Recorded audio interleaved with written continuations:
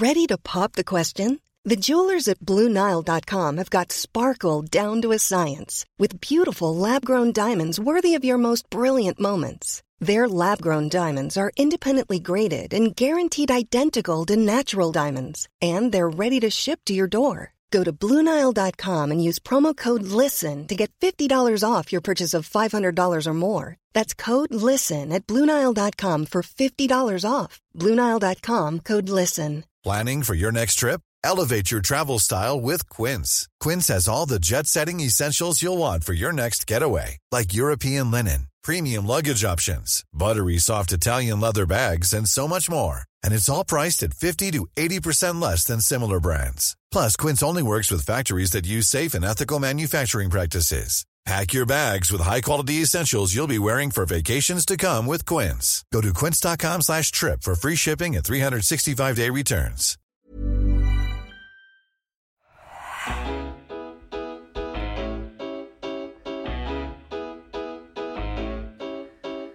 Hello everyone and welcome to another episode of the Roker Report podcast in association with the Sunderland Community Soup Kitchen. It's Gav back for the new season, here to talk once more about Sunderland, but not in League One, in the Championship, which is nice. And join me is Martin Wanless. Hi Martin, you have just woke up, haven't you? So we'll apologise to people if you're a bit bassy. I just woken up after the match, which was last night for me. And it was probably the best kick-off time of the season. Just have to clarify, you're not a lazy bastard. You're actually well, I am as well, time. But yeah, I am yeah. as well. But, no, it was a 9 o'clock kick-off in Australia last night, so that's probably the best kick-off time of the season. But after the match, I lie there, replay things over and over in my head and wonder about different incidents. So yeah, it takes us a while to get to sleep afterwards, but no, all good. We'll bring you up to speed, I'm sure. And also joining us is Craig Chapman. Hello, Craig. Good evening. Speaking of lazy bastards, here I am. Yeah, in your dressing gown. Well, there you go. Just like normal. Well, the long-time listeners of this pod will remember the days when we used to do this in a studio, and it was a little bit more organised. Now, because of the pandemic, we're just hermits, basically. But it allows us to connect. Martin, you wouldn't be able to come into a studio. It'd be a long trip to get to a studio every week, wouldn't it? It would. The game then saw Sunderland draw 1-1 with Coventry in the Championship. It was a good start from the lads. We played on the front foot. We got into them. They came at us, to be fair, as well. It wasn't as though Coventry just sat back and let the occasion sort of get on their case early doors. And yeah, we started well. We got a goal, one that I wasn't expecting, but it sounds like from listening to Jack Clark and Alex Neil after the game that this is something that they've talked about quite a lot, which was, of course, Jack Clark getting in at the back post to score a header. Apparently, it's something Alex Neil has told him he needs to do repeatedly. And Jack Clark said, I've been nagged about it all through pre-season. So it was nice to actually arrive back post and get a goal. I thought first half, we were the better team. They did have a decent chance, which Patterson saved. Second half, though, was their game. And at full time, when I walked out the ground with me mate, I said, to be honest, that's probably a fair result, all things considered. Would you agree, Craig? Do you think that was probably a fair result and a fair reflection of how the game panned out? Yeah, 100%. I think it really did highlight the quality of the Championship. Truth be told, we give a really good account of ourselves against a team who ultimately will be there or thereabouts, challenging, I think, for the playoffs again. I think they finished mid-table last season. And I'm pleased overall because they've had a good head start on us to life in the Championship. We got promoted 2 years ago. They were better than us then. And although, look, like you said, they pretty much dominated large spells of the ball. I think we restricted them to just a few chances. But look, even then, obviously it's a great goal for them to get back into it. But overall, really happy with the performance. I think the mood of full time certainly indicated really that I think as a fan base we're well aware that obviously it's a big gulf in class now coming from League One up to this league. Typically, you would see us score a goal last season and teams would be shit scared. They would drop off us, but credit to Coventry, they didn't. Even though we had a spell again just after, they really weathered the storm. They got back into it, and yeah, like I say, ultimately it's definitely a fair result. Certainly a good game for the neutral. Do you reckon, Martin? Would you agree? Yeah, absolutely fair result. I think it kind of ebbed and flowed throughout the game. There was a few spells where we had the chance to score a second, which probably would have got us to 3 points, but at the final whistle, I was quite relieved that we'd got a point because I thought they were coming on strong. Their equaliser, it was a class goal, but it'd been coming for 20 minutes or so, hadn't it? They'd been threatening. And yeah, look, I think it's a good result, good point. I think it was important not to get beat the first game of the season. I think that kind of dictates the mood of things going into the next few weeks. And also it was a bit of a reality check for us as a fan base in terms of the quality that we're going to be facing. And, it did highlight a few areas where we do need to strengthen the team. So hopefully from a board level and football director level, we're kind of looking at that and going, yeah, we need to invest in the team a little bit more over the next few weeks. I think if we'd won 4 or 5-0, there's probably a tendency to go, it's all right, we'll be fine. But yeah, good point. And just to butt in on that point, Alex Neil said after the game apparently he wants 4 or 5 more players. So it just shows you, doesn't it? He's not satisfied at all with what he's got. I think someone made a good point. We haven't loaned anybody yet. Have we? Sims. No, sorry, Sims is a loan. But we have still got a fair allowance of loan players. No, we have, yeah. Left. And we'll probably comment this when we talk about the game a little bit more. But in fact, let's talk about it now. Like Coventry, when they really kicked into gear in that second half, it was as a result of bringing on players from the bench. They had like an abundance of quality players to bring on. And we didn't take advantage of the fact that we could make, because obviously now you're allowed to make 5 subs, aren't you? So they just brought on like 3 really big, quick lads who caused us problems particularly down the right-hand side. And it changed the game totally. And that's what Alex Neil will be looking at. I think what he said was that no team has finished higher than 15th after being promoted in the first season in the Championship, which just shows you the gulf that there actually is in quality. And we've got to obviously be pretty content with what we've got right now. We have got a good squad. But he's going to be looking at his sort of squad overall and thinking, I could do with that type of player to bring on. I could do with 3 or 4 lads who, if we're losing a game, I can depend on to bring on. And obviously right now he isn't totally satisfied with the team. So that's the big difference I noticed in the two teams. I didn't actually think in terms of quality, Craig, there was a massive gulf between us and Coventry in terms of the way the game sort of went. I thought, like I say, first half we were the better team. Second half they were the better team. But their squad, obviously, they saw the fruits of that, didn't they, when they brought on those players? Yeah, they opened us up a little bit more in the second half. And like you say, I think that's where, obviously, the depth really shone through. It's worth noting, though, that our starting lineup, it consisted of 10 of the players that got us promoted last year. The only new person in there was Dan Ballard. And there's been a lot of questions over some of the lads in our team.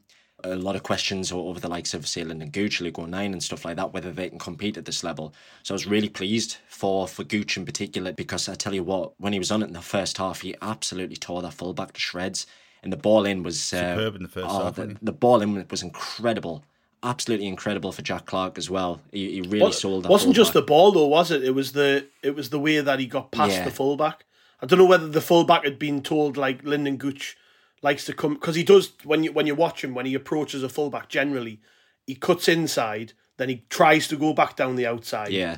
And what he did in that instance was he literally just went round the outside straight really away. Clever. Totally caught the fullback off guard and done a great job to get the ball in. Yeah, you could see, I think there was an enormous relief from him as well. Before running over the rest of the team, he turned round, sort of raised his arms aloft to like the west and the southwest corner. And I think that was him basically saying, like, look, maybe I've had my doubts, but I can definitely cut it at this level. And I think quite rightly, like you said, look, I mean, in the second half they had, a large amount of possession, but ultimately, besides a handful of chances, they never really threatened us. And ultimately, one of those big chances was us almost shooting ourselves in the foot by giving possession away on the edge of the box. But oh God, do you know what it is?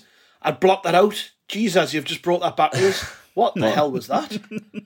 Oh my God, you've just, do you know, like when you forget something really bad and then someone brings it back up and you're like, oh my, like a nightmare. Yeah, look, that was our bad bit, wasn't it? That was our bad bit. But to be fair, like I say, the goal that's got them back into the game, there's nothing you can do about that. I thought Patterson did really well, but it doesn't matter who's in goal. Nobody's stopping that. It was a brilliant finish. Yeah. Oh, it was mint. And that, to be fair, that lad who's up front for Coventry, I think he's been linked with Premier League moves. Like, that's what I was trying to say to my friend as well when I was walking away from the grounds. Like, we've got to remember, like, all right, in the sort of context of the game, we're probably just as good as them over the sort of 90 minutes, pretty even match. But they've got a handful of players who probably could play in the Premier League because they're a good team, and we're not used to that. We used to play in League One sides who've got a few players who are good enough for the Championship. So it's a big change in that sense. And those players, like, don't want to butcher his name, is it Gokeres? I can't pronounce it. I might be wrong. But he's obviously, I think he got 18 goals in this league last year. And you look at him, he's young, he's athletic, player, he's a beast. You can just see it, can't you? Like, you switch off for that moment and that's what happens, you know? Yeah, when I was walking back over from the ground at full time, I got speaking to a family of Coventry fans, and they basically said that they don't expect that they'll have him at all by the end of the window, and I thought that was quite surprising. I know that O'Hare, the lad who's been linked with Burnley, it seems like they've got a lot of eyes on some of their squad at the minute, and obviously this lad's give a good account of himself, done it in front of the Sky cameras. So I think realistically speaking, there's going to be a lot of suitors for him, but that ultimately shows the quality. If you get the ball in and around that area, you know, what a finish. But I was listening to the preview pod that we did with the Coventry fan that Chris did earlier in the week, and he was saying that there's 3 or 4 players like O'Hare and like the lad who scored that they're just keeping the fingers crossed that they can get to the end of the transfer window without them going. And you know, the Coventry side come September could be a different side altogether if you take 2 or 3 of those players out. So it's kind of pot luck who you play at the start of the season before the transfer window finishes, because you'd hope that we're stronger come the 1st of September, and some of these teams that we're coming up against could be weakened, couldn't they? Yeah. I stuck a tweet out prior to recording just asking some of the listeners to drop some questions in, and Owen Sarah and Marley Gibson have both basically asked the same question about the performance, asking, you know, is that level of performance what we need to keep throughout the season to be stable? Marley said, is this the game we should really use as a benchmark for the season? What do you think, Martin? What you saw from Sunderland, did that give you confidence that we're going to be all right, or do you need to say more? Oh, look, I think if we keep the same team as we sort of lined up with and have on the bench for the whole season, you can tell it's going to be a bit of a struggle towards the bottom end of the middle bit of the league, I would say. I think we saw some good bits. I think we've got players who can score goals and create chances from an attacking point of view. The biggest area I kind of have a little bit of a concern about and would like to see us strengthen is in midfield. I think we struggle to get a real hold on the game and change their domination of the game for spells. And just to put in there, I actually think he picked Embleton and he picked Dan Neil for that reason, because he thought they're going to keep it on the deck, so we need to try and play football. Yeah. And like Embleton got hooked, which I thought was a little bit unfair, actually. I thought Dan Neil had a decent first half, but second half he wasn't in the game. He was anonymous second half, wasn't he? Yeah, and that was, I mean, since we brought it up, I stuck a poll out on Twitter just before we recorded as well, asking people which position they think we need to strengthen next. 80.5% of people said centre mid. Now, I think there's a bit of a shift since the game, because before the game, I think a lot of people were pretty happy with our central midfield options, but I think maybe people thought we could do with something in there. No, that's right. I think you kind of need somebody who will probably do a little bit of a different job to what we've got available. Like we've got a few midfield players who can give us options in there, and they all do something a little bit different. Like I thought Corey Evans had a decent game off the ball. He obviously had a couple of misplaced passes that gave them a chance in the first half, and Dan Neil gave him a chance in the second half, although it was a bad ball to put him into that situation, wasn't it? It was funny because I was watching Coventry pass it around at the back, and whether it's just my age or what, but I've got a real aversion to teams passing it around like that at the back, because you're just going to give somebody a chance. I was thinking we're going to get a chance from Coventry doing this here, because they were doing it, and then the one time that we really tried to do it, and we offered them up an open goal, really, didn't we? But no, look, we need a different option in centre midfield, just somebody, and it's that kind of mythical centre midfield player, isn't it, who can really dominate and dictate and do almost everything. We just need Kevin De Bruyne. We'll just get him. That's all we need. But no, I think, as you say, Gav, I think that sentiment will have changed after the 90 minutes that we saw. I think if you'd done it beforehand, fullback and striker probably would have come up ahead of centre midfield. But yeah, and again, as I said, it shines a light for everybody on where we need a bit of strengthening, and we've got a few weeks to do that. So yeah, I've to be honest, on the last couple of pods I've banged this point home, and I stick by it because I will all season.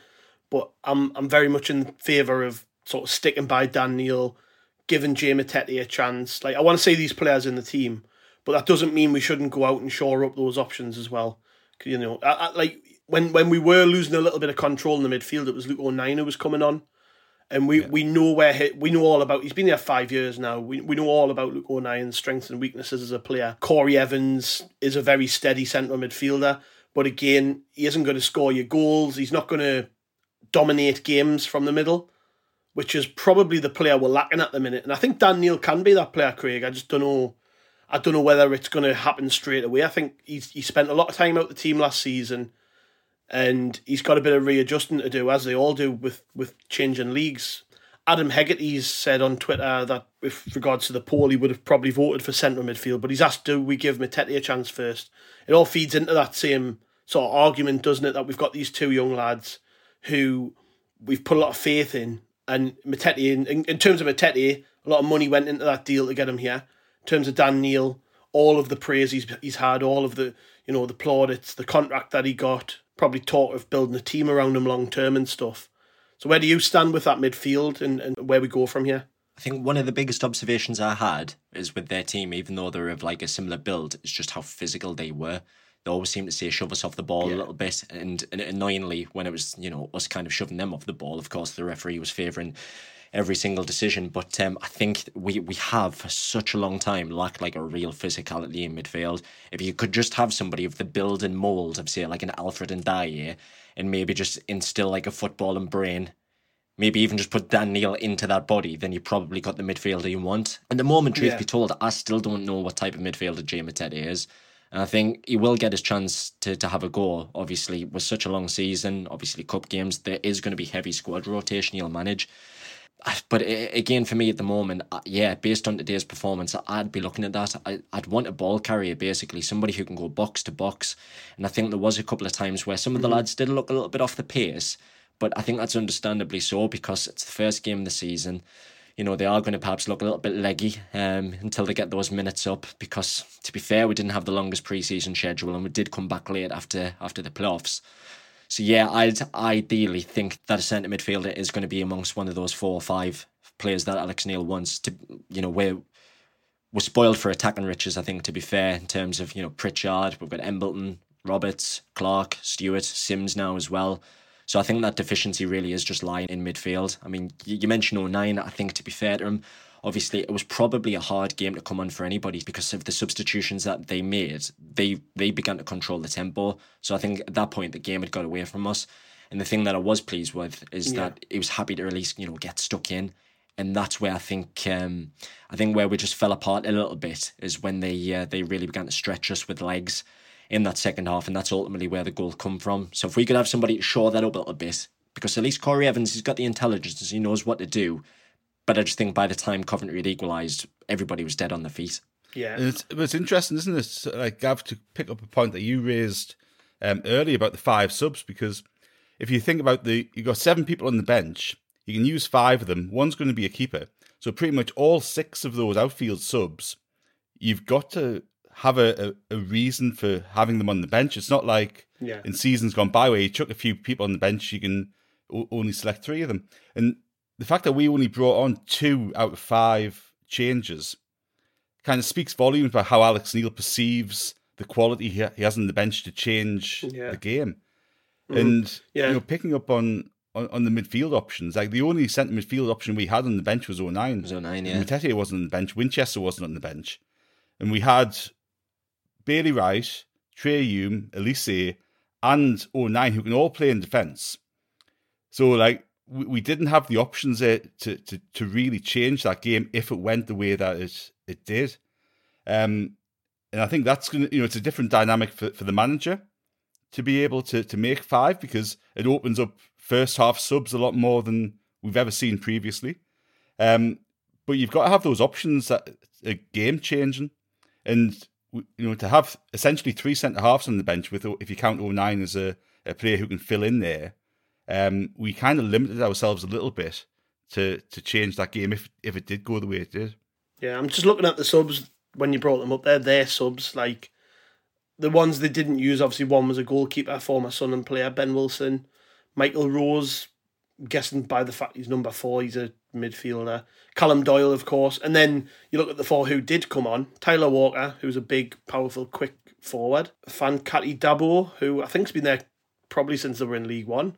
I remember him being quite a good player for them in League One, if I remember rightly. Fabio Tavares, who came on, caused a lot of problems. Casey Palmer came on and caused a lot of problems. Like, you're looking at those players and the profile, they're all big, athletic, quick lads with pace and power and who can drive at teams. And that's what they did. They looked at it, they said, Sunderland are pretty pedestrian at the minute. Let's put some pace on the pitch and get at them. And the lads they put on down the right-hand side, they caused Jack Clarke a lot of bother. And like that, I would say that because he actually played left wing back. I think Alex Neil said in his comments after the game that Clarke was playing left wing back, which sitting in my seat at the game I hadn't actually realised. I just thought we were playing a back 4.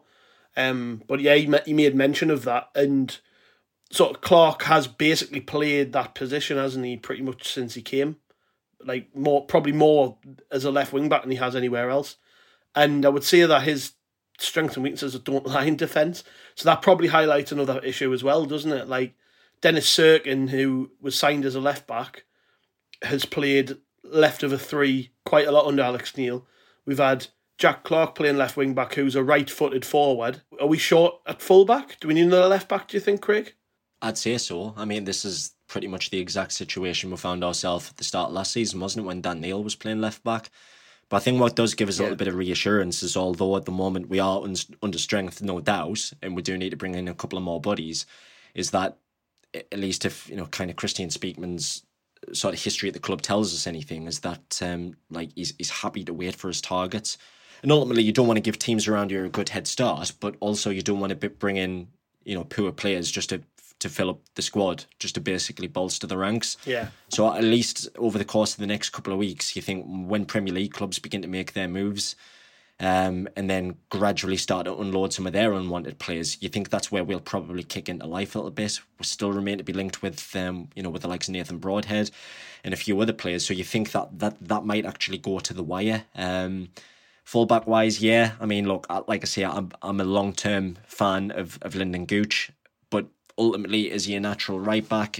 It remains to be seen if he's going to get a long period there. But what I want from every single player, regardless of how much I like them, is I want people to push them. I want them to know that if they have like a bad game, if they drop their performance, that somebody is going to be waiting in the ranks, basically ready to take it off them. So they're going to have to fight back twice as hard to get into the team. And no matter who they are, whether it's Patterson and goal or even Ross Stewart up front, we need to ensure that we've got depth, because ultimately what changed that game today was Coventry bringing on those players. And that allowed them to change the shape. And obviously, like I say, they opened us up and they came at us with such a speed that we just couldn't cope in the end. So a couple of weeks from now, if we can do that to other teams, if we can bring 5 subs off the bench, then I think we're going to be in a much healthier position. But like I say, we can go back to, is it a good point or not? I think ultimately we've got to look at that today and say we're nowhere near at our full strength, yes, or at least what Alex Neil wants. And we've still went toe-to-toe with a top-half championship side who are favoured, obviously, for the playoffs.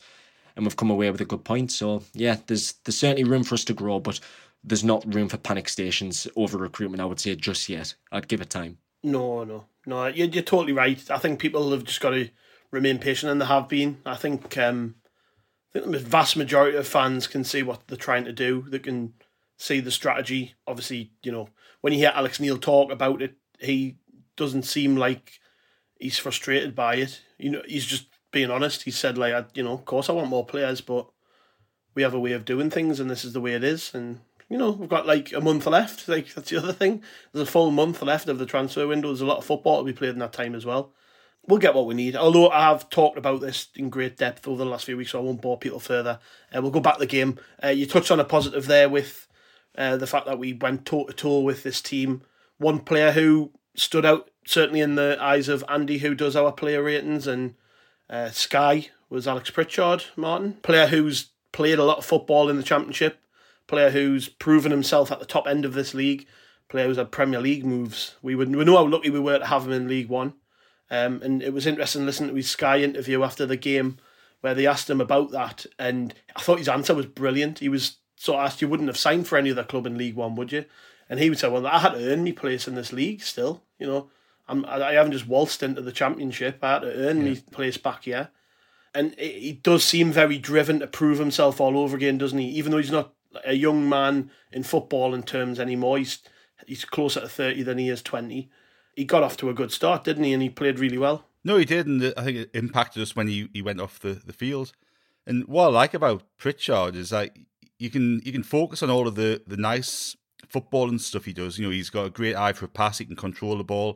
There was a few in the first half where he tried to sort of spring Ross Stewart or Lyndon Gooch on the right hand side, and he got there on a few occasions. But I think he really sets a tempo for us as a team off the ball as well. You know, he does a lot of donkey work, which you wouldn't necessarily expect from a player like Pritchard. And, you know, in itself, that type of behaviour has, you know, real leadership qualities. And, you know, you look at Alex Neil talking earlier in the week about the model that we were implementing. And yes, it's based on bringing in younger players who will have resale value and we can coach them and make them better. But that's got to be complemented by a senior group of pros who can, you know, help do that. And Alex Pritchard is one of those senior pros at the club. And he you know, he's a different type of leader to Danny Barth and Bailey Wright. But he's a good leader for us. And I think he can become, you know, something of our sort of talisman throughout the season. Look, he's got a point to prove, hasn't he? He's had a couple of bad years at Huddersfield, had a big move there, didn't work out. I think Huddersfield fans hold him in the same regard as we hold Jack Rodwell, which we can't believe when you look at what we've seen over the past 12 months, can you? But yeah, well, I spoke to a Huddersfield fan the other day, and I asked them about that. I said, I honestly can't believe the way that your fans think about him, because we have not seen that player. Yeah. And not that they're lying, that obviously happened. You know, he obviously had a really bad 3 years with Huddersfield, but I think what we've seen is a much more mature Alex Pritchard. Has probably reflected on what was really a difficult period in his life and his career, and that's kept him hungry. Like we are getting a player in Alex Pritchard who we know is capable of playing probably in any team in this league, really. Yeah. You know, he wouldn't look out of place in any of them, would he? No, he wouldn't. And look, we haven't seen that type of player. We haven't seen that type of person as well. Like, he's got everything. And, you know, players, people go through changes in life, don't they? Where, you know, you think about things and you've got a different mentality and attitude to something that you had 3 or 4 years ago. And it's part of human nature. So, you know, whether something's just clicked for him, or, you know, he's just got his fitness, got his confidence, who knows? But there's times in the season where he'll be on the bench, and, you know, to have him as an option. And I actually thought you'd be on the bench for the Coventry game, because I thought with the last 30 minutes to bring him on could be a game changer. Mm-hmm. But yeah, look, I think he's a very important player for us this season, and he can offer so much all over the park, really. Yeah. A couple other things from the game then. We've got to talk about the ref. Like, one, what the hell was that in his hair? And two, the referees at this level, I mean, if that's the standard, they're not much better than League One. Jesus. I thought he was terrible, Craig. Just didn't seem to want to give Sunderland anything, and blew for everything that was half a foul if it was on a Coventry player. Sign the things to come, or have we just got a particularly bad ref who... I mean, the thing in his hair told me that he knew he was on TV at least, and he wanted to show off a bit. To be fair, I'm not commenting about anybody's fashion. Like, if he thinks he can pull that off at whatever age he is, fair play to him. But like, no, he was absolutely terrible. And I know he'd done one of our games last year. I think he'd done the Shrewsbury game at the back end of the season, and. Right. I mean, I have no memories of him from that day, but he's perhaps trying to make a name for himself in front of the Sky cameras, big crowd. But there was a lot of things he was blown for, either side. I mean, typically, we had the most fouls conceded, of course, but he could have just let them go. There was a really good game of football brewing in that first half, but the amount of stop-start and the amount of favourable decisions that he was given to them, and it was one of them where you were getting to a point thinking, like, what does Ross Stewart need to do here to win a free kick? Because he was getting dragged all over. It was unreal. It was embarrassing at times to watch. And all sorts, isn't it? It reminded me of Niall Quinn back in the day. Exactly that. Quinn used to just get belted all over the place, kneed in the back. And getting out. Never got a foul for it. So I certainly hope that's another sign of things to come. But I mean, interestingly, there was nothing mentioned in the post-match comments from Alex Neil and that, but I think that really sums up the type of bloke he is. He doesn't want to look for excuses or anything like that. We've both played in the same conditions, but like I say, we'll wait and see. We might be moaning about it next week. It's interesting with the refs. So I was reading yesterday about the new guidance that have been given, and they've been told to let fouls go if they're not serious fouls, so only blow up for proper fouls and not start the game, and to cut down on time wasting. And I thought for the first 15 minutes or so, he did actually let a few things go that would normally be blown up for. But after that, he blew up for pretty much anything that we did. And you look at the stats, I think he blew up for 16 fouls against us and only 6 for Coventry. And I don't think it was the game wasn't weighted like that. No, I think it was a fairly even game in terms of the tackles and the physicality. It was. I think we both matched each other equally, and if anything, they probably should have just shaded it in terms of, like I say, just on Stewart's back, and we got nothing. And then there was a period where like Embleton went down, and he just looked at him like a bag of shit, as if like, what are you even doing, trying to like get a foul for this, and then a couple of minutes later, the exact same thing, and you give it to Coventry. But like I say, it just stopped. It stopped the game so many times, and there was a good floater in the first half, especially when we were on top. You know, I'm not saying we would have capitalised, but you know, there's a good chance that we could have kept that rhythm and momentum going. Even that booking Jack Clark got, that was probably the softest foul of the whole game, and he booked Clark, and Ballard had the lad's shirt off pretty much every time he went near him, and it took a while for him to book Ballard. That's going to be something we'll need to watch Ballard with, like, because he'll give a penalty away, because people have been watching that on TV yesterday. Yeah. Every time he went near that lad, he had his shirt. A couple of the things then. We've got to give credit to the Spirit of 37 group, the display before the game. The amount of work that's gone into that just for what was effectively like a couple of minutes of a display is unreal, really. Like all the fundraising, the work that goes into actually creating the designs, printing work, collecting it, making sure that every seat had a card on it, planning the actual the unfurling of the giant surfer that was in the south stand, the flags around the sides. There was the 2 big banners with the messages on them that were in the east stand. Volunteer effort taking place to collect all the rubbish in that's been left off the back of it, off all the cards and stuff. What an effort, like, to do something just to basically show the world, like, we are Sunderland, this is who we are, this is our identity. Everything that was in the tifos and the banners and stuff was around who we are as a people. It was mint, wasn't it? I actually looked at it, especially when I saw the ship in the east stand, and I was like, that's mint, that. Yeah, it was clever. I was a bit taken back by it. It was brilliant. Like you say, in terms of the hours they put into that, I mean, I've spoke to Jamie a couple of times, in particular before the Sheffield Wednesday playoff game, and like they go down to the Stadium of Light a couple of times a week, and it's not just like they're there for like half an hour or whatever. They are there for hours upon hours upon hours sorting this out. Saturday afternoon, they're in there with all the cards, and then obviously we had really bad weather overnight. So morning they were back in, like, fixing all of that, and like I say, essentially they get nothing from it apart from obviously that 2-3 minutes before kickoff. But a lot of people have, me in particular as well, have complained about the atmosphere inside the Stadium of Light for like a long time, especially when the away fans moved.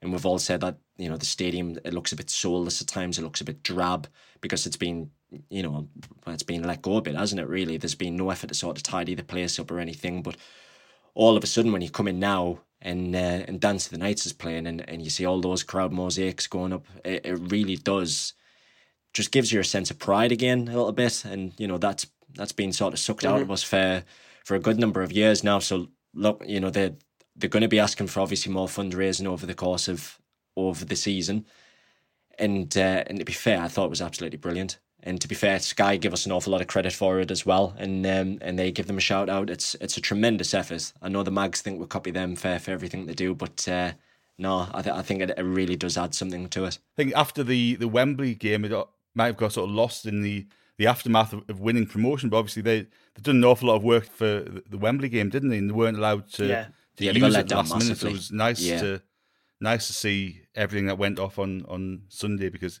as Craig said, it makes such a difference. And I think it just gives everybody a lift and gives everybody that pride in the club. And, you know, it's a good couple of minutes, isn't it? And it shows potential signings. It shows anybody looking around the world at that. It's just a nice thing to show off sometimes that we're proud of who we are. Well, I know Luke O'Nien came out and he spoke with volunteers at the end, and he said it really does add obviously to the atmosphere, and he said he thinks the players really do respond to it. And I know Dan Ballard as well, he came out and I think he said he was a little bit overwhelmed by it, like to basically come out and play in front of 40,000 fans. That was his first big sort of crowd that he's ever played in front of. But I think everybody responded to the occasion, and they really should be taking the plaudits for setting that all up. It was quality. Yeah. The probably big sort of dampener on the whole day for me was the, yet again, crap being thrown down from the away end onto the fans in the North Stand. I think there was a couple of flares thrown down, which apparently one of which landed on a little girl. Glass bottles. We've got to talk about it. Craig, you were there, same as me. What needs to happen? Because this is it pretty much every time, isn't it, now, that we play somebody and we concede a goal. It's not just a Sunderland problem. This is why there's new laws in place now with regards to stadiums. Like last year, particularly towards the end of the year when teams had things to celebrate, we're seeing a lot more pyrotechnics at games. We're seeing a lot more everything, really, and unsavoury behaviour at games. And now we're in a position where, every time we concede a goal, people in the North Stand are going to be wondering, am I going to get a bottle twatted off my head? It's not good, is it? Something needs to happen. The club need to do something about it. Well, what goes through your head? To be fair, when we scored, all I wanted to do was just go nuts. So what goes through your head to equalise away from home, 5-6 minutes to go, and you think, could potentially win the game here. But instead, somebody's managed to smuggle, obviously, pyros in. They've smuggled glass bottles in. So, for one, how are they doing it? Because typically, when we go away from home, we are treated like prisoners the way that we're, search going into ground. So I don't know how they managed to smuggle it in. But this has been raised with the club a couple of times. And, without being negative towards the club, because I know we've discussed them positively. On the pitch, we're getting a lot right. Away from the pitch, whether it's the retail side, the commercial side, or this sort of side, fan safety, we're getting this drastically wrong. This has been going on a while. This happened in the 5-4 game a couple of years ago. It happened with Portsmouth, and it's happened with these again. So there's going to be a lot of people contacting the club, but ultimately what I'm doing is I'm contacting Coventry. If I'm Sunderland now, I'm contacting Coventry and saying, right, listen, next season, assuming we're in the same division, you're getting no fans here. We are literally clamping down on you because you're repeat offenders. And people might think that's a bit excessive, but at the end of the day, you've got to look after our fans. And if there's kids in the North Stand, which is ultimately our home end, getting shit lobbed at them, it's just not right, especially from that height as well. You could potentially kill somebody. Yeah. And ultimately, that's why the North Stand is so sparse all the time. People don't want to sit there out of fear that people are going to throw shit at them. Now, there's a couple of ways you can respond to it. You can put the netting up. I know that the club turned that down a couple of years ago under Stuart Donald. They said that was too cost excessive and stuff would still get through. You can relocate them. I think that Northumbria Police have said that they're happy to keep them up in the concourse, because essentially you can just need to monitor them from one side rather than obviously from two sides of the ground if they're in the lower bowl. But something needs to be done now. It needs sorting. And I think if this is going to become the new thing again, where arseholes are bringing stuff like that in, then it needs to be stopped. I mean, there was this big thing on Sky the other day saying you will get bans, you will get 3-year bans or 5-year bans for doing it. So why would you risk that?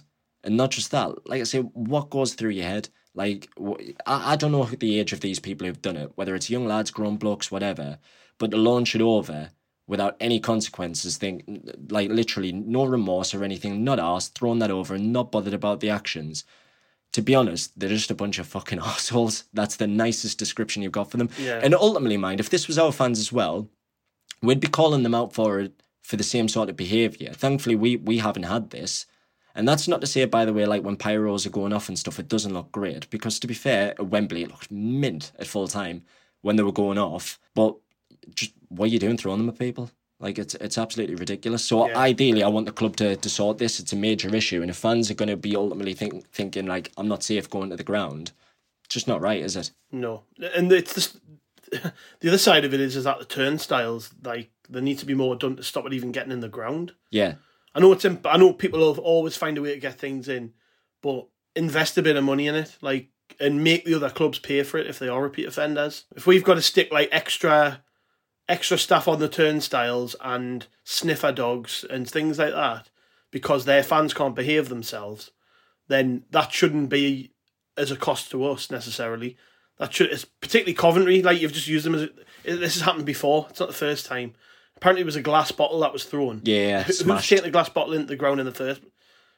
Man, it's just ridiculous. It totally takes the shine off any occasion, any game. We could be talking about somebody being killed by something hitting them on the back of the head. Like, that's how serious this is. The thing about like the knock-on sort of consequences with stuff like this as well, though, I mean, there is a bit of needle between us and Coventry. Like, when we've been down there, especially the 1-1 draw when we first dropped into League One, like, their fans, the way they went on at full time was absolutely scandalous, just literally attacking people. And that was like blokes with kids and stuff like that, literally just trying to windmill into people. Now, whether that culture's coming back, I've got no idea. But like either way, it needs to stop. But like if that sort of behaviour is going on in the ground, ultimately it's just going to fuel people in other areas. You could get somebody from a different area of the ground thinking, right, I'm going to come out and I'm going to smack a Coventry fan just because of the way that's gone on. And ultimately, innocent people are getting caught up. Like I say, those people in the lower north stand. And we could have a different podcast here. We could be talking about, like I say, somebody getting severely injured rather than talk about a good performance. And it's a long-term issue. And I know obviously the Red and White Army, they have the regular meetings, but what I want to see more from them is they do get fobbed off a lot. Steve Davison, perhaps, for use as an example, will say, we'll take this away, we'll come back to it. Say, we really need to start pressing now to say, actually, like, you're not doing anything about these issues. So I'd like to think that there's going to be some sort of answer or some sort of clarity on it, but it needs to stop. As a club, there's a duty of care, isn't there, really, for anybody who's coming into the ground to be looked after and have a safe environment in which to watch the match. So, you know, we've kind of, to encounter this on day one of the new season, we're not going to be able to relocate away fans this season. You know, you've got season tickets and all that, so it would be a big undertaking to do that, wouldn't it? So they've got to look at either putting that netting up, which will reduce stuff, or, you know, the banning orders that have been put in place. There shouldn't be for if you do something in the ground. It should be if you try to bring anything into the ground. Yeah.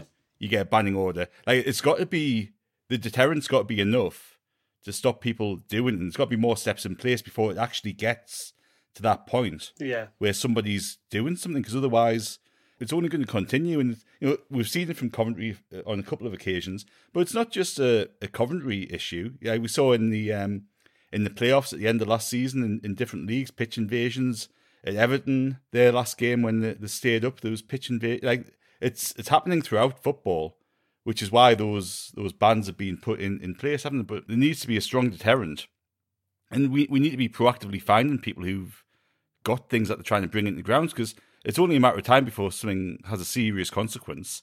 And as you say, that, you know, I was reading something just before where a fellow was saying, like, he'd got hit on the shoulder with a glass bottle and then missed his young kid's head by a couple of millimetres. And if that's a couple of millimetres either way, Craig, you and I have kids, and it would make you think again about taking them, certainly in the North Stand, because you wouldn't want to put them in that position. So it's a huge issue that the club's going to have to sort out. It's important that all of us continue to raise these, because they are issues, and you're not being arsey by bringing it up. There's a lot at the minute, mainly, in fact, all of it off the pitch stuff. It's frustrating fans. This is the latest one to come to the fore, because yet again we've had problems at a game. And it won't be the last time this season if it's not addressed. And there's other stuff. There's the retail side of things. There's the problem with the ticket office, the problem with the club shop, the problem with just about anything really that's not to do with on the pitch. There's a lot of things like bouncing around in people's heads. We should never feel like we can't bring them up. Like, we have to bring them up. We have to hope that, like you just said, at these meetings that the club have with supporter groups, that they actually start acting on stuff. Particularly now we're out of League One. Like, obviously, we can understand a lot of focus and resource went on just getting the club out of that league. Now we're back in the Championship. It's time to start acting like a big club again. Yeah. And like a caring club. We were always the caring club. When I was a kid, I can always remember us being referred to as the caring club. It was something that Bob Murray actually was pretty proud of when he was our owner. I know he did a lot wrong as Sunderland owner, but he also did a lot right. And one thing he did pride himself on was the fact that Sunderland was the caring club. And it's now time, I think, that we start taking a little bit more care in supporters. And this is just one issue, isn't it? I mean, there are many of them. I didn't want to end on a sour note, but we sort of have. We'll quickly touch on the Bristol game then, before we disappear. They lost their first game of the season away at Hull. I don't know if you saw the goals, but Jesus Christ. The penalty was never a penalty. I mean, this is why I'm scared of these referees in the Championship. Because you think the ref we had was bad. I urge people to seek out the highlights from this game, Hull versus Bristol City. The lad trips over his own feet, dives, and then gets a penalty. And then in the very last minute of injury time, Hull's new star signing, Jean-Michel Seri, shoots from range. The ball's going nowhere near the back of the net. Hits a defender, loops over the goalkeeper, goes into the back of the net. So they'll be absolutely sick that they managed to lose that game, having taken the lead, and they're gonna want blood. And they're a good team. Bristol City, I mean, even when Lee Johnson was the manager, they were always there or thereabouts near the playoffs. They're one of the more steady Championship teams, aren't they, who don't seem to go anywhere really. They just sort of mill around in the middle. But is this a chance for 3 points? Do you think, Martin? Are you hoping we're going to go there and get 3 points? How do you think Alex Neil will be thinking about it? Because I think in most cases he'll be happy with just getting any points on the board, but we do have to get a win at some point, don't we? So is this one you think we can win? Oh, I think we can win. I'm not sure whether we will. There's a couple of bits, isn't there? Like I was talking to Rob Mason a week or two ago, Sunderland historian, about his new book that he's done.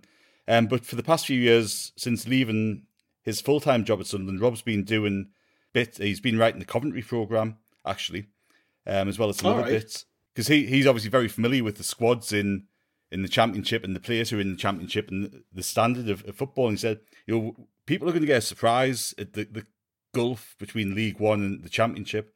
He said, I think it's actually bigger than the Championship, the Premiership is now in terms of step up.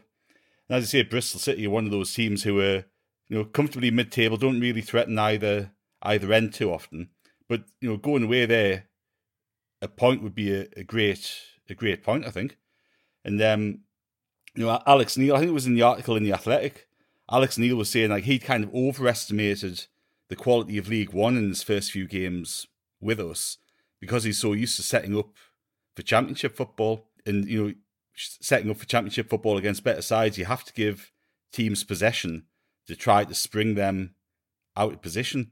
And I think we saw that against Coventry, and I think we'll see a similar game at Bristol where we kind of concede possession to them, we keep our shape, and hopefully spring them on the counter-attack and get a goal. But look, we've got goals in our team, and that's the thing that we'll come back to all season.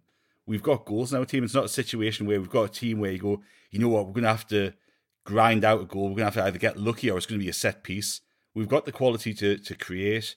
You've got Roberts, who was on the bench on Sunday, Clark, Stewart, Pritchard, Embleton, all capable of scoring. Ellis Sims in the mix there. So we've got goals on our side, and it's just a matter of actually working those opportunities. But sat here now, I think if we got a point on Saturday, I'd be pretty happy and think we've had a good solid start to the season. Yeah, we'll be back with a proper preview sort of towards the back end of the week, but I will grab some predictions because none of us will be on it. So Craig, what do you think next weekend? Are you sit on the fence or are you going to see a Sunderland win? Score draw. I seen earlier that they're expecting. I know. I seen that they're expecting a crowd of over 20,000. They're making a pretty big deal out of it. Couldn't tell you what their ground now holds with the extensions and stuff like that, but I think that they're looking to target like a sellout.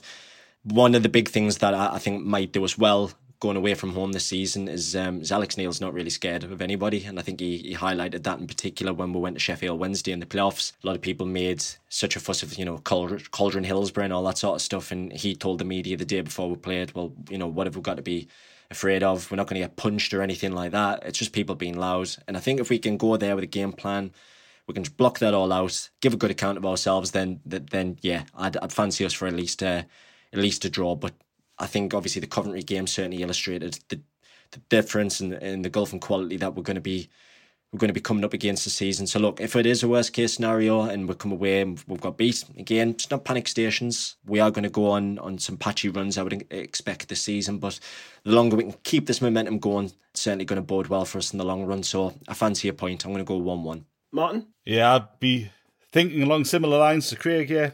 0-0 or 1-1. A win would be nice, but again, I think it'd be a good point. I'm saying a win. I'm saying Ellis Sims comes off the bench and he gets his goal on his debut, so we'll win 1-0. But to be honest, I know nothing about the Championship. That's one thing this weekend sort of shown me. I sat down on Saturday, because obviously we weren't playing, watched Soccer Saturday, dipped into various games, just watching what was going on, and looked at the squads, more importantly, of these teams, and I don't know any of the players. In the end, I reverted to my comfort zone. I watched Sheff Wed versus Portsmouth, just because it's a League One game and I know what's going on. So I've got a lot of learning to do. I'm sure the players do, I'm sure we all do. But hopefully next weekend there'll be a successful exercise or something. We'll have 3 points, 4 points from 2 games. The first 2 games wouldn't be the end of the world, would it? Wouldn't be too shabby. Thanks, lads, for joining us. Cheers, as always. Like I say, hopefully have a preview before the weekend with Chris, once he's back off his piss up somewhere in Europe. That's why he's not yet. He's on his jollies. Catch you all later. Cheers.